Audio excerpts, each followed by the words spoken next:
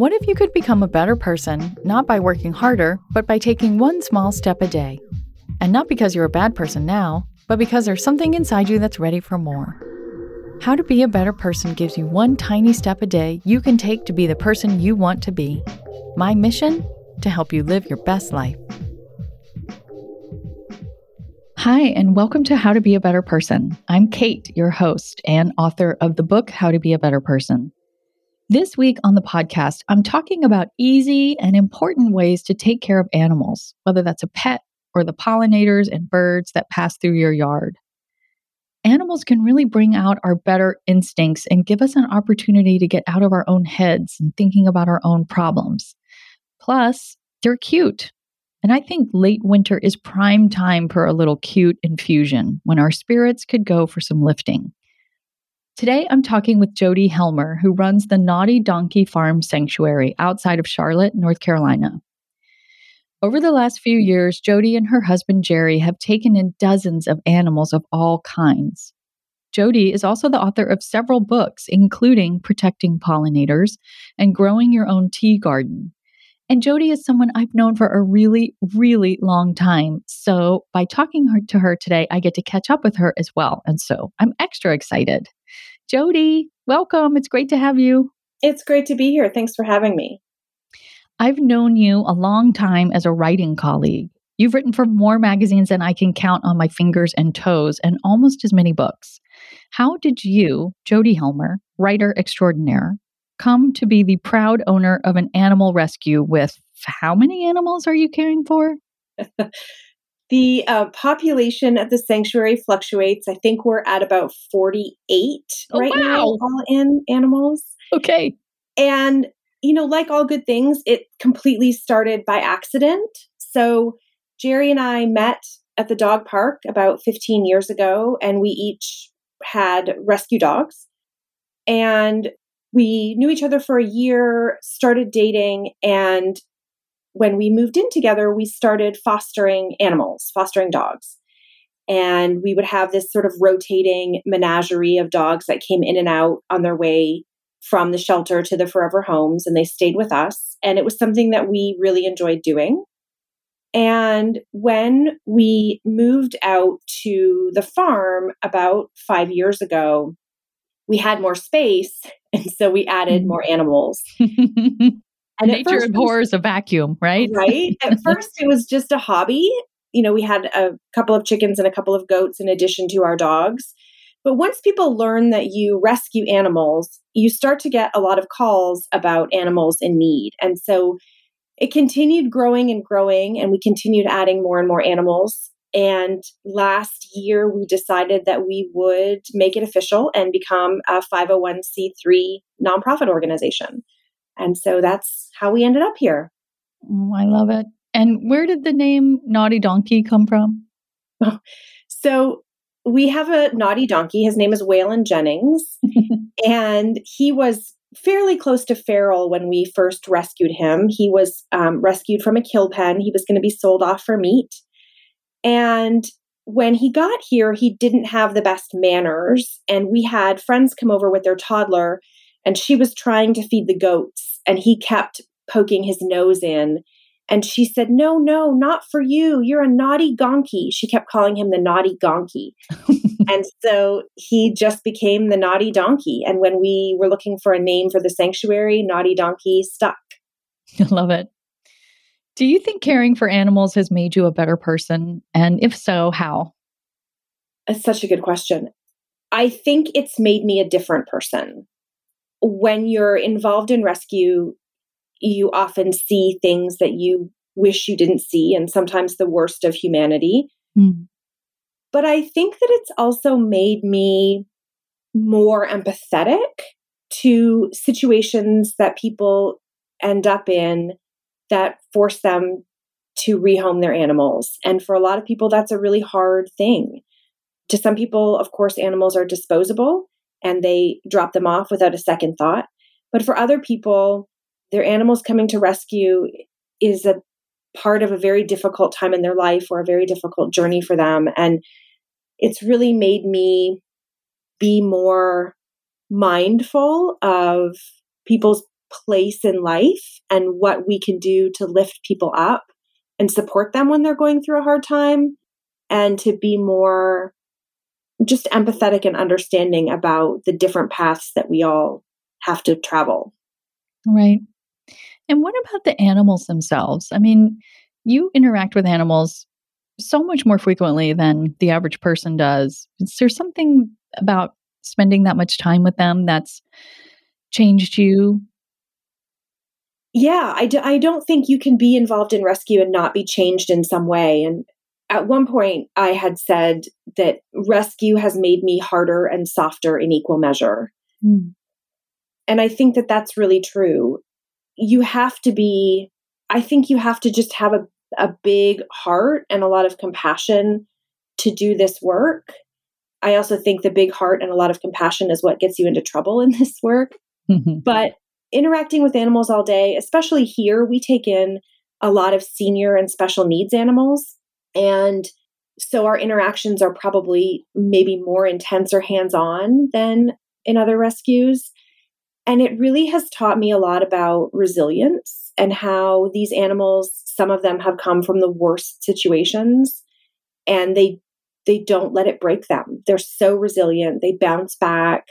They really appreciate all of the things from just being out in the sunshine sometimes. A lot of them have been, in confinement situations. And so every little thing that they encounter, from a really tasty treat to a good day in the sunshine and the safety of a warm place to be and regular food and love, they just absorb all of that. And so it makes you, I think, more appreciative, or more builds a greater realization that those smaller things are really a big deal to other people, and they should be more front and center for us too.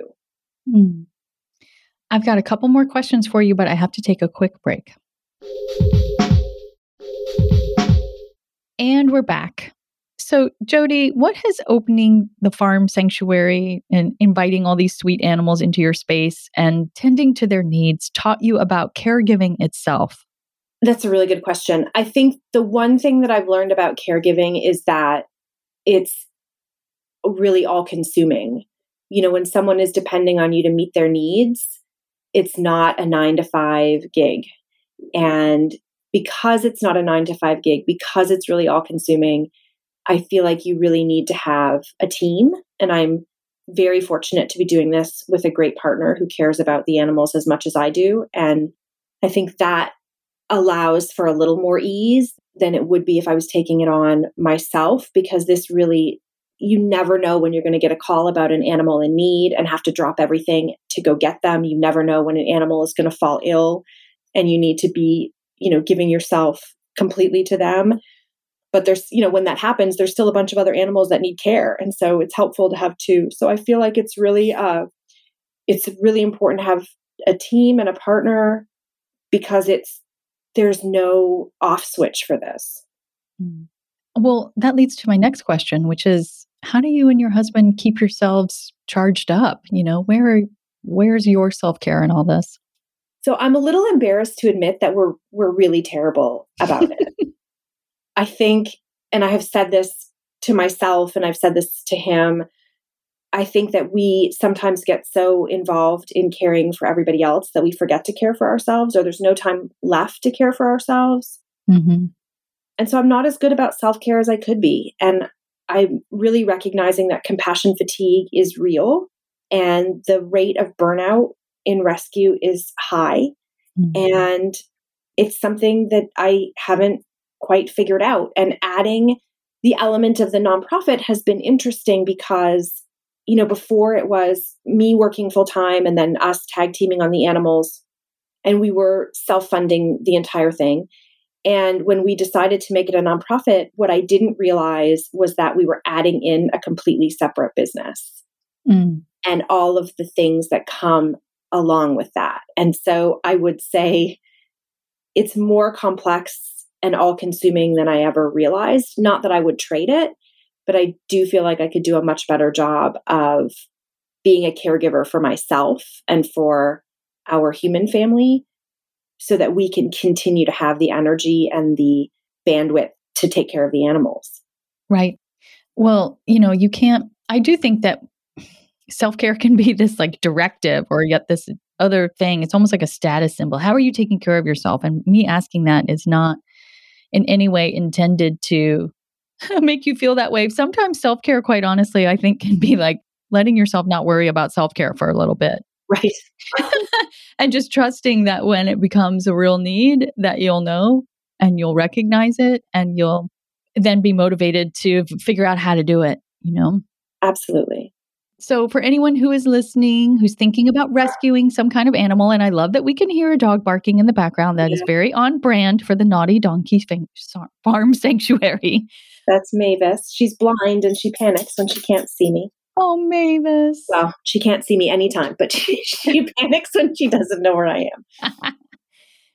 What advice do you have for folks who are thinking about rescuing some kind of animal, whether it's just like a dog or they're kind of having a moment like you and Jerry did when you realized that maybe you want to take this a little further? I will say there is so much need. And if you are not in a position where you can rescue an animal because you have, landlord restrictions or other things going on, there's always an opportunity to volunteer with a rescue. You can go and walk a dog for a morning. You can go clean cages at the shelter and interact with the animals there. Those are all really, really important things. If you want to step it up and foster, it's a great way to get animals out of the shelter and into a home environment so they can decompress and start to show their personalities and get one step closer to adoption. And then, if you want to go all in and start a sanctuary or some kind of animal rescue, there's need for that too.